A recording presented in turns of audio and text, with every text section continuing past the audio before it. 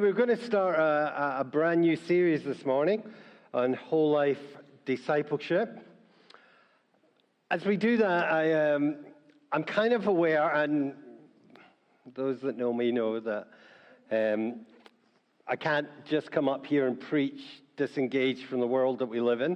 I know there was a lot of discussions going on in terms of what we're seeing in the Middle East at the moment and that situation. And really, in terms of that situation, I find it hard to say anything. It's almost like let people work out for themselves those situations. But as I thought about that, I thought maybe I should say something because you all know my close links to that part of the world. And over the last week, I've been thinking of the story of a man. I met his family when I was living in Bethlehem, a man called Rami Yaid. And Rami Yaid worked for the Palestinian Bible Society. And he lived in Gaza. He was living there in 2007, and he ran a Christian bookshop. And while he was there with his family, working with the Christians, the bookshop was bombed, and serious damage was done. And Rami decided not to leave Gaza at that juncture. He decided to stay and continue the Christian witness in Gaza at that point. And 6 weeks after the bookshop was bombed, Rami was abducted, and he was taken, and he was tortured, and he was beaten, and he was shot in the head by members of Hamas. And his family are just like us. All the people you watch on television are just like us. You know, and it's the same experience if you lose a husband or a father, or you lose a child, as us losing a husband or a father or a child. It's the same experience. And I got the opportunity to talk with Rami's family, and they were just an ordinary family. And I began to appreciate the evil that was at work and present in places like Gaza, and the evil that we've seen at work in our world that has been expressed just in the last week or so, which has been devastating. And I guess we're all praying in terms of how that works itself out. However, I also think we need to appreciate that, and I think it's best said actually in the words of Ben Wallace, conservative ex-defense minister who's just stepped down in the last few months. By no means illiberal. And he said this just this week. He said, Hamas has never spoken or represented the moderate Palestinian. It does not speak for the majority. We must not let these awful events drive us to the extremes where human rights, international law, and solutions of reconciliation are abandoned. That way will lead only to growth in instability and horror in the Gulf. If the winner of these attacks is extremism of any form, we all lose. And I just ask that is our prayer, that all forms of extremism are moderated in the midst of what we're seeing at the moment in the Middle East. Let's turn to the question of what does whole life discipleship look like in terms of our situation. And it kind of goes back to some of what I've just been talking about, because it's about how do we witness to Jesus in this world. First Peter talks about how we are called from a world of darkness into a world of light.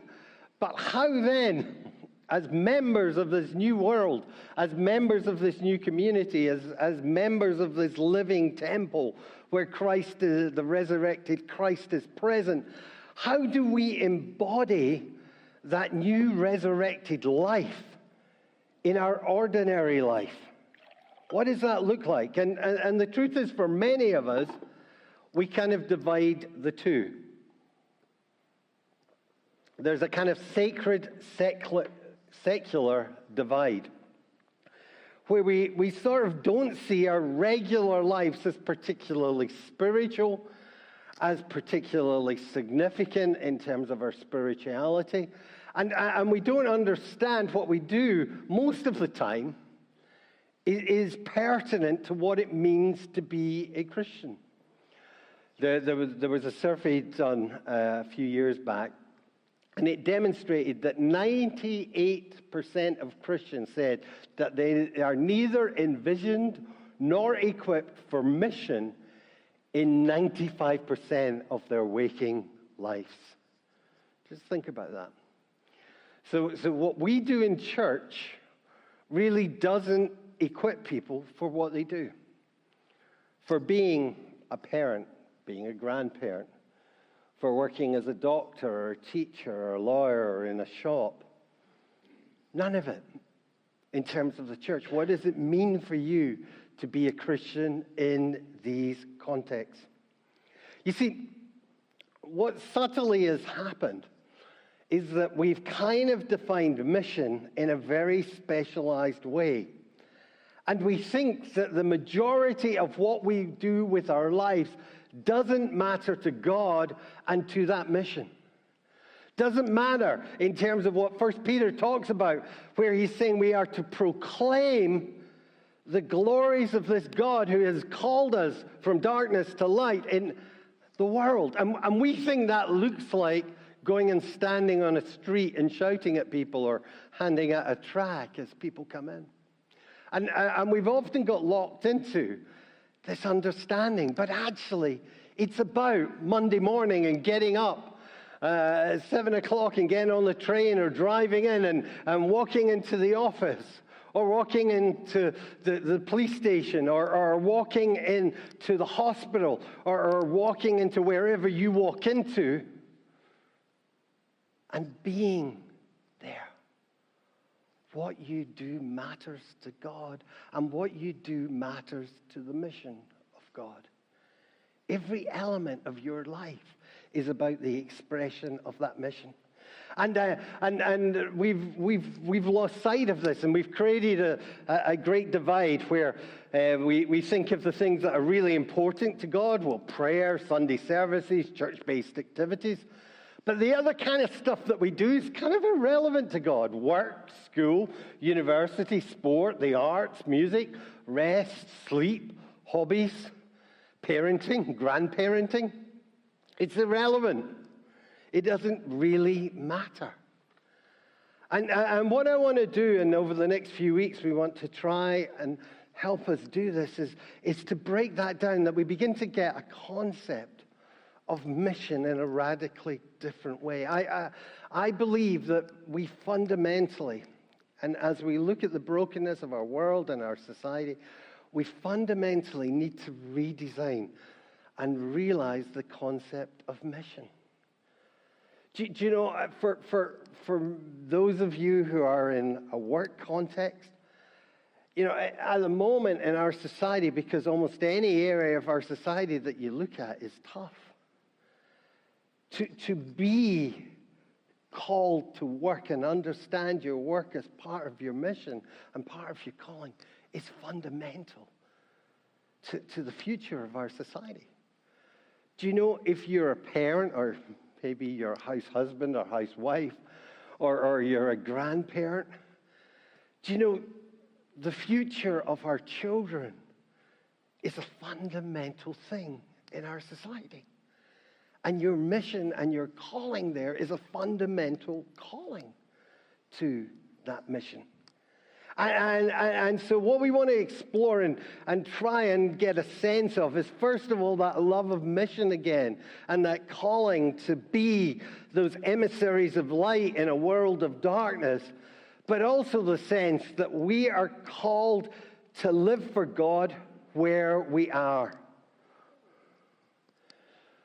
I'll just read this. After all, whatever we are, wherever we are, classroom, school gate, kitchen, gym, field, factory, office, we all have the opportunity to live out God's values of kindness, truthfulness, and justice. We all have the opportunity to seek to be a blessing where we are, to help create a more enriching culture, and to bring God's wisdom to the challenges we face, and in God's time to share the hope that we have in Christ. You know, your work is not something that you have to do to earn money until you can retire and then really truly serve God. Your work is actually where you're called to serve God. Now, wherever that is. And you might say, well, I'm retired. Well, you've still got a fundamental calling on your life to be an influence. The million people or so that retired through COVID are a fundamental part of what our culture needs and a resource within our culture. You see, work, and I use that in the broadest sense, is a gift from God and a form of worship. I'm going to just share some thoughts from Martin Luther, the great reformer, because Luther was one of the guys that really understood the need to break down the sacred and secular divide. He said this, and I think it goes to the heart of Luther's thought on this matter. He said, the Christian shoemaker does his duty not by putting little crosses on the shoes, but by making good shoes because God is interested in good craftsmanship. What he's saying is the way that you honor and worship God in your work is by doing your work, whatever that is, as if you're rendering it to God. You know, so you may be a carer. And as you care, you render that care to God. You might be a teacher. And as you teach, you render that teaching to God. You might be a police officer. And as you serve in that area, you render that service as to God. It is my worship. Or you might be a parent. Or you might be a grandparent. Or you might be a retiree. But you render whatever you do in that context as if it is to God. My life and what I do with that life becomes an offering to God. You see, God has given you a task to do the best that you can in terms of that situation, in terms of the ability and calling that He has placed in your life. And we need to understand that Christian mission is about being the best that we can be in that context that God has put us in. It's not just about going, I've got to turn up 9 to 5 and 5 o'clock I can get out on the golf course, or I can get out, hang out in the coffee shops, or do whatever I want to go and do. It's actually about saying, God, I want to give my life.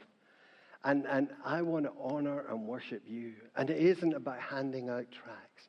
It's about actually making my life worthwhile and being the best that I can be in the context that you've put me in.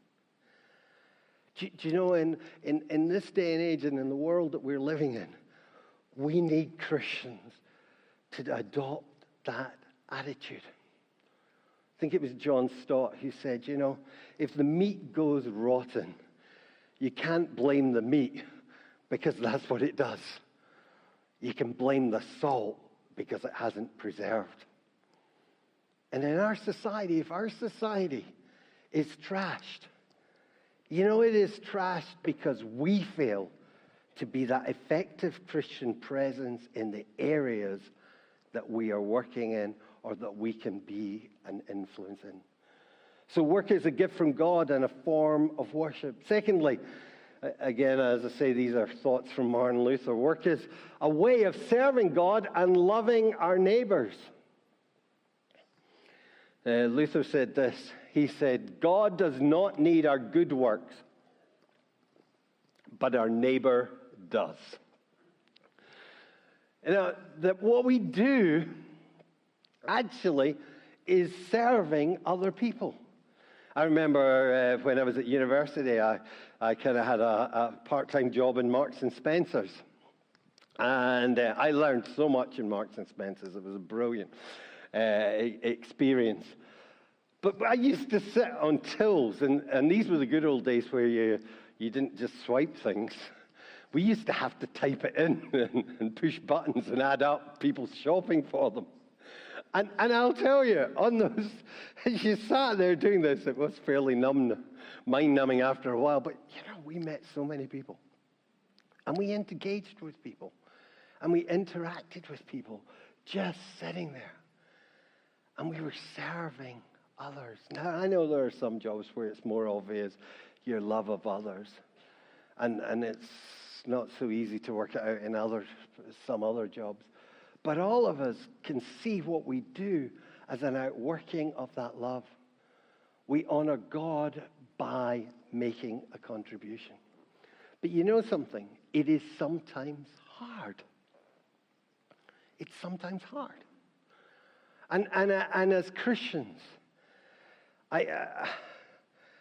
we have to respond to that situation as Christians, as part of that calling. My wife, she's a nurse, and don't need to look too far to understand that the NHS is severely depleted. It's like almost every other area of our society, severely depleted. And there's some days that she'll come in from work and we'll kind of sit down and we'll say, how did your day go? And there's just a sigh, and it's just like, it's horrendous, it's horrific. We just can't possibly do all that we are asked to do in terms of the resources that we're being given to deliver these things in. And the question is, what does a Christian do in that context? What does it look like? What does Christian service do when it gets tough? When it's hard at work, when it's hard as a parent, when it's hard as a grandparent? You see, we're called to serve God practically and demonstrate in these concrete situations. Thirdly, then, work is a means of sanctification and growth. Again, Luther says this: God breaks and hinders every design and purpose of mine which is not agreeable to his will, in order that he may mold and shape me according to his own way. Now, I don't know if you've ever thought about your work like this, but work is a means of spiritual growth and transformation. Have you ever thought about that? A lot of people think, let's go to the home group. Let's go to the prayer meeting. That's where we're going to spiritually grow. You don't think, let's get up on Monday morning and go to work. But actually, it's in work that we find the opportunities to spiritually grow and experience transformation.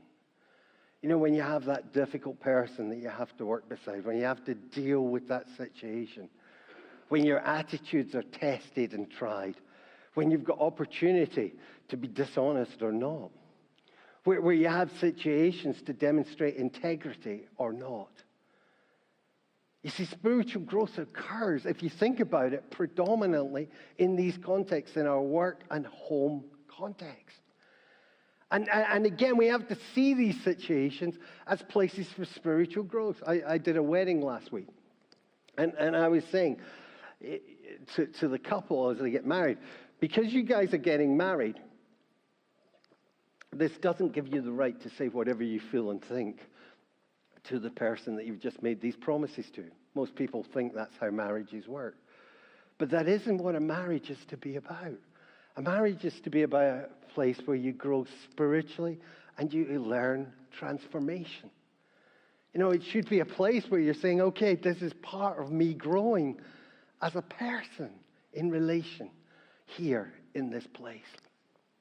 Because work is a means of sanctification and growth. And I would invite you to rethink your attitude towards your work, towards your family, towards your relationships, and not see them as something you need to get away from so you can go to the prayer meeting and grow as a Christian, but actually the places where you do grow as a Christian. Ephesians 5 is really interesting. Paul says, go on being filled with the Spirit. And then you think, great, Paul, what are you going to talk about? And then you think he's going to describe something like wildfire, where we have great music and we can just worship God. And, there's a sense of the Spirit that's tangible and everything. That's what Paul means when he says, go on being filled with the Spirit. And then he turns around and he says, things like, husbands, love your wives. Kids, obey your parents. And he starts to do all this family stuff. And you go, what? Wait a minute, Paul. I thought you were talking about being filled with the Spirit, not all that stuff. See, Paul understood that spiritual transformation and growth occurs in the context of family and in the context of our relationships. Lastly, work is the sphere of witness and ministry. And again, I know that in many of our work situations, it's not easy to share your faith, and maybe we're not even able to share our faith. But Luther said this: the Christian lives not in himself, but in Christ. And what he meant by that was, he was saying, you are a witness. People will usually discover that you're a Christian or not. And the question is, you may remember the old tract which said, if you were put on trial for your faith, would there be enough evidence to convict you? And that's an interesting question to ask yourself in terms of where you work. If you are put on trial for your faith, is there enough evidence to convict you of being a Christian? In terms of your attitude and the way that you do it, is there enough evidence? The way that you relate to your children or your grandchildren, is there enough evidence there of your witness? And again, I don't mean that you kind of hand them tracts and do gospel messages every 3 minutes. I mean being the kind of person that people can look at and say, hey, there's something here that reflects the light of Jesus. Luther believed that work is a sphere of witness and ministry where Christians can demonstrate their faith and share the gospel with others. And whatever area you are in whatever realm, and again, you may be retired, or you may be in work, or you may be just at home, but wherever you are, you're a witness to those that you come into contact with and you influence. And we're called, and actually, that's your predominant area of witness. And maybe over the next 3 weeks, we can begin to reflect, what does that witness look like? How do I change that witness? How do I improve that witness to reflect the light of God in this situation? How do I spiritually grow in this situation so that I reflect that maturity of Christ in my attitudes and my nature? And how do I glorify and worship God in everything that I do? Let's pray together.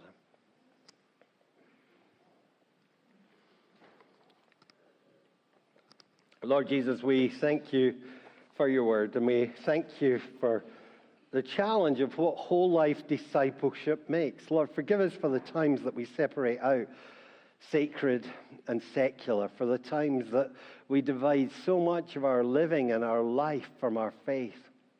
Lord, I pray that you would help us to make faith central to every aspect of our lives. Lord, help us to understand that our faith is worked out in where we work, in how we relate, in how we use our leisure time. Lord, help us to be examples of you in the places that you have called us to and put us. Lord, I pray for those of us who find ourselves in work situations that are hard and difficult. Help us, Lord, work out what it means to be a witness to you in that situation. Lord, I pray for those of us who find ourselves in family situations or relational situations where it's tough to be a Christian. Lord, I pray that you would help us work out what it means to glorify you. Lord, I pray for those of us who have opportunities of influence, particularly over children. Lord, and I pray that you would help us to see what it means to be the ones that glorify you and reflect our love of you in every context. Lord, I ask this in your name. Amen.